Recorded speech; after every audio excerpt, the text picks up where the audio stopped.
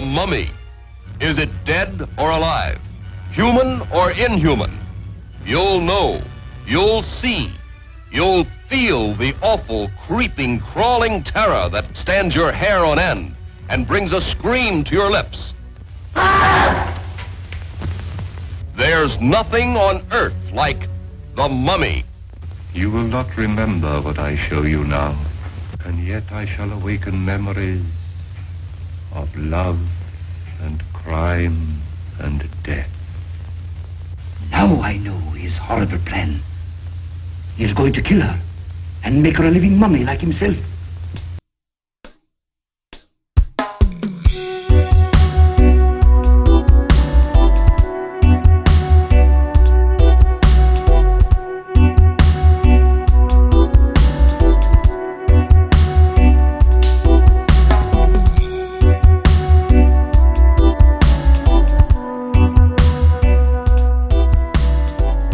Welcome to episode 9 of the GoldenAgeHorror.com podcast. I'm half of your hosts, Matt, and tonight Andrew and I will be talking about The Mummy starring Boris Karloff. Stay tuned after the show for more information and show notes.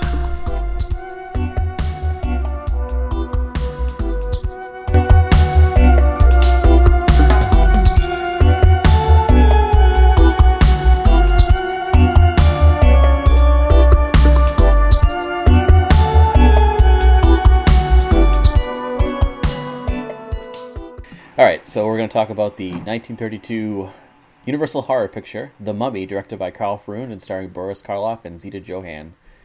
What did you think of The Mummy? Now, I don't know if I'm just getting more used to these movies, but I've been starting to like them more and more the more I watch them. Well, you've been watching some good ones. Although it's probably as a combination of better quality ones, and also you're probably just like losing your ability to like they're worming their way into your brain in some way. So I'm just starting to understand them. You've seen what I think are some of the best ones previously. Like Mad Love is one of the best ones, and The Black Cat is one of the best ones. Previously. I think I might like Karloff more than Lugosi. Yeah, I do too. I think the main difference is that Karloff is more of an actor that plays a role, and the roles aren't always the same, even if there's a lot of sameness to them. Yeah, they're different characters, whereas Lugosi is Lugosi, and that defines the characters that he plays. He also feels a little more like a film actor, where Lugosi feels heavily like a stage actor, like a theater actor. Yeah, definitely. Like Lugosi is very theatrical. He sells his emotions and expressions and stuff very dramatically, whereas Karloff is a very naturalistic acting style where he's trying to act like a real reanimated corpse from the Egyptian times would act, you know? Yeah. I mean, he also, is this just him or is it just coincidence as he tries to bring a more meaningful motive to his characters besides I'm a monster? Well, I don't think you could really attribute that to him in any way. I don't think it had anything to do with the stories. It's just coincidence that. What are you referring to? You're referring to The Mummy and The Mummy and Frankenstein. Yeah. Yeah. No, I think that's just a coincidence. He plays plenty of unforgivable monsters too. Like the Black Cat being one example. Just monsters for monsters' sakes. Yeah. Also, The Mask of Fu Manchu. Pretty much unforgivable monster there. Yeah, I'm sure for many levels. But as far as I think this is also sort of one of the weaker of the Universal ones so far. Yeah. Because it kind of falls into. It's definitely, I think, I don't like it as much as Frankenstein at all. It's about as good, I would say, as Dracula, except Dracula's a little better because they're better. There's some stronger parts to Dracula. Dracula has a second actor. This movie really doesn't as much. Yeah, you mean a second a person with screen presence. Yes. Yeah, I suppose. Well, this movie does have Van Helsing and Jonathan Harker characters from Dracula. It does. It has both of them played by the same actress. Also, that one of those guys. It was Dr. Miller. He was really Channing Bela Lugosi, hardcore. Well, that's Van Helsing. Yeah, he was pretty much just like pretending to be Lugosi. You think so? He had the same cadence to what he was speaking. He had a lot of the same like hand motions and like mannerisms. It was weird. I think that guy's just a real weirdo. Like no matter what.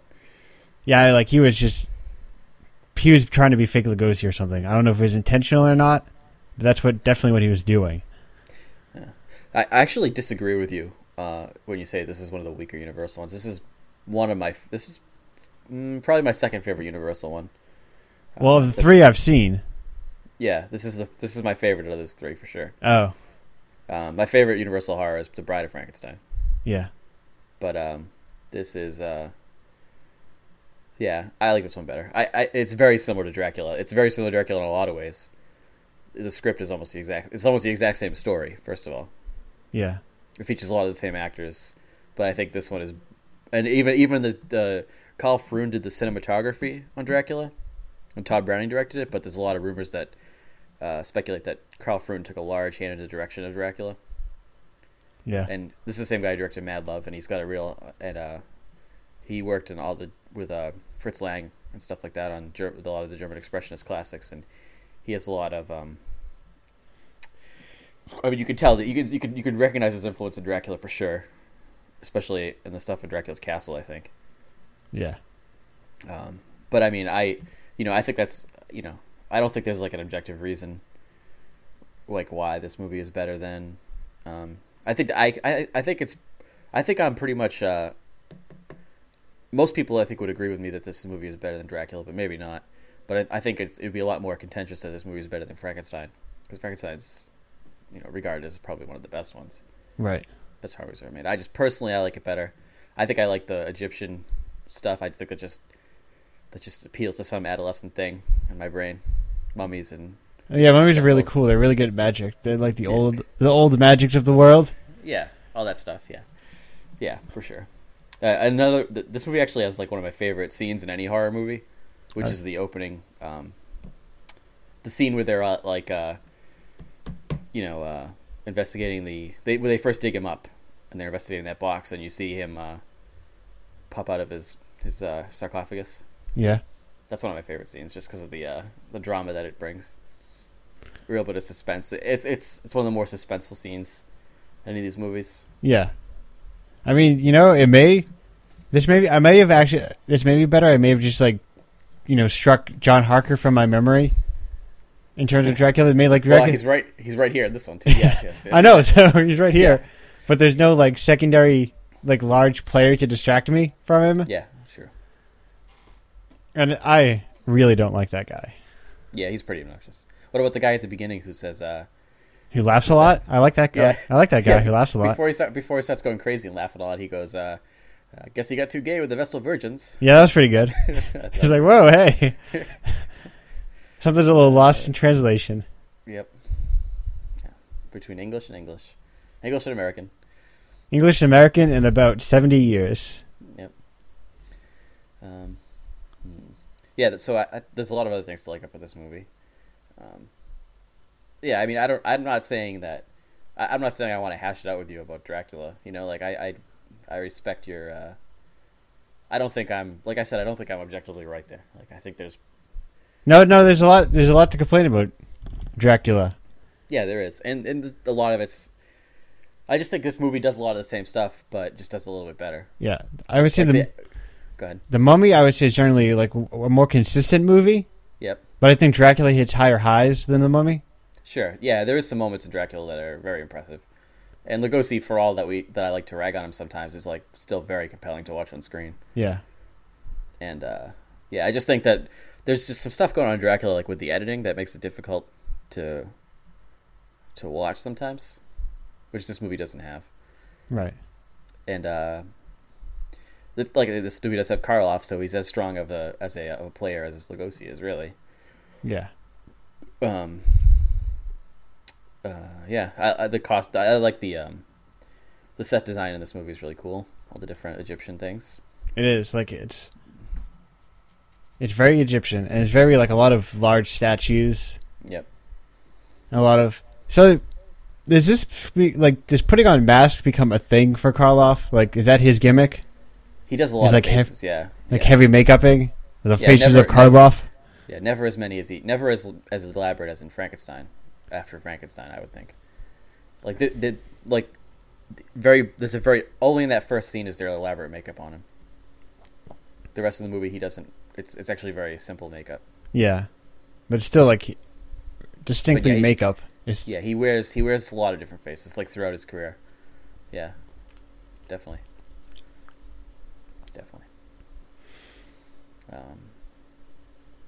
So there's another notable scene where it's the scene where he uses that scrying pool to present the story of his life and death to Zeta Johan's character. Yeah, and it's I like that. I always get a kick out of that scene because it's presented in as a silent film.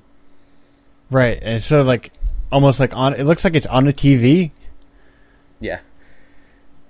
Yeah, it's a cool little scene. Yeah,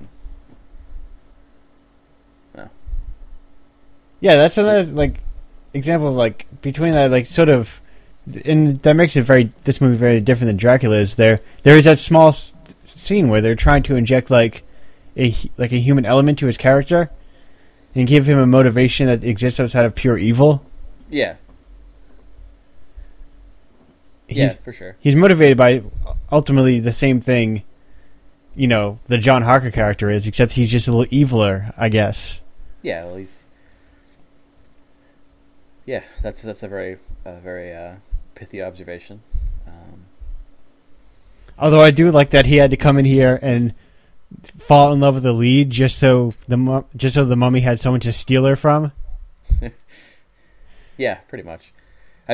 But on that same subject, this movie is also different from Dracula and most other 30s horror movies because Zeta saves herself. Yes, and is also the second lead for, more or less the second lead role. Yeah. So this, I believe we talked about the trope of the woman being menaced by a foreigner. Yes. Earlier, we've actually talked about it a couple times, I suppose. And I mentioned that there was a couple notable counterexamples, and now we've basically seen the two main counterexamples, which is Frankenstein and the Mummy, and I guess later the Bride of Frankenstein. Yeah.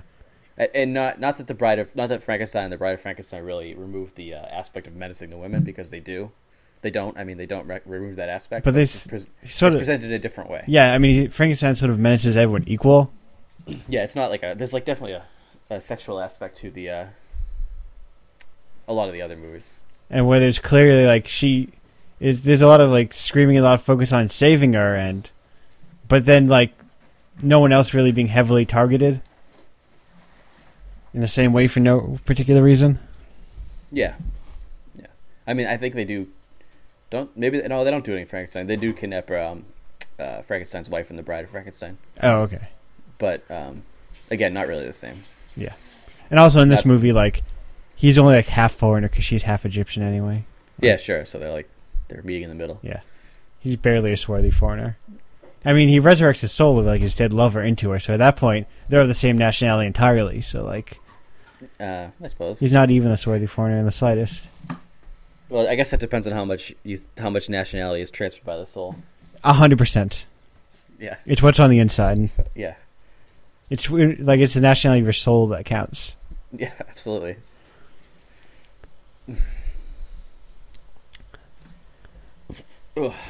I didn't realize until the very end of the movie. I kept wondering, does being a mummy why does being a mummy make you magical? Why does being a mummy give you magic powers? Then I realized again, it's because they're Egyptian, and they worship the old gods.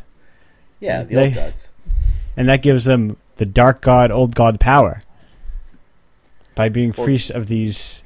The implication is that the Egyptians have forgotten more about dark magic than we will ever know. You know what I mean? Right. Yeah. If we dig deep enough in the desert, we're gonna find a book that teaches you how to turn people's skin inside out, stuff like that. Or just bring people back from the light. Yeah, why not? Which that was a really long scroll, but that guy came back to life really quickly. Clearly just put the Yeah, the important stuff is right there at the top. Yeah, it's just a little too long. Didn't read. Here's the resurrection scroll for you real quick. Well, the rest was just a really long warning that he's going to kill everybody and try to resurrect his dead love or whatever. Yeah. And just by the way, the rest. Here's why you shouldn't have read that top line. The rest was lore. Yeah, the lore. Yep, the fluff. The crunch versus the fluff. So I guess that pretty much covers the Mummy. No, yeah, that is the Mummy, pretty much through and through. It doesn't break the mold too strong. It's just a strong version of the mold. Yeah, and like I said, I think the big thing that sets it apart is the female protagonist saving herself at the end. Yes. And the strong performance by Karloff. Yeah. I mean, fucking Van Helsing though. Yeah, he's there. John Harker, they're like he's there. They're there to bore it up. I mean, like I keep saying, like all these guys look the same, but that's because half the time they are the same guy. Yeah, those two guys are in a bunch of these movies. I mean, yeah, even in the first one we watched, Dracula's Daughter, Van Helsing was there chilling out. But I mean, he was Van Helsing at that point, still. Yeah, sure. Just delivering his lines in that weird manner that he does it. I guess was he like someone's like brother or something? Like, why is he in all these movies? I think he just looks like a guy who should be. Yeah. He looks like that character. Like he looks perfectly. And they were just like, well, it doesn't really matter that he can't stop talking in a human fashion. We'll just put him in all these movies. That's why he started acting like Lugosi. Like Lugosi's a famous actor. If I start talking like him and acting like him, maybe I will be a real actor. I mean, yeah. He was I think he was a stage actor and a silent film star. Oh, well. It's probably not a star, but a silent film actor. Maybe he should have kept silent. Yeah.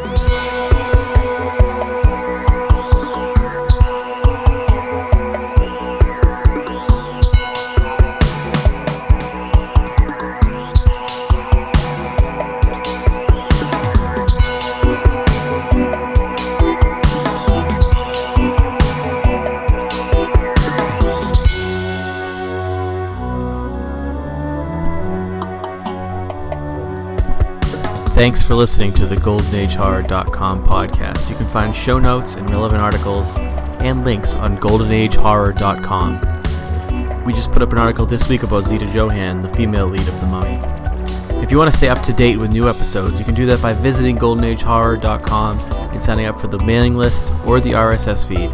Or you can find us on Facebook at facebook.com/allgodlesshere. Andrew's website is pizzapranks.com. His Twitter is pizzapranks. My Twitter handle is thewatermethod. Let me know how you enjoyed the podcast by emailing matt@goldenagehorror.com or finding me on Facebook or Twitter. Our theme music is the Swan Lake Dub by Dubology.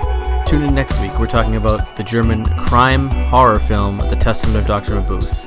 And as always, thanks for listening.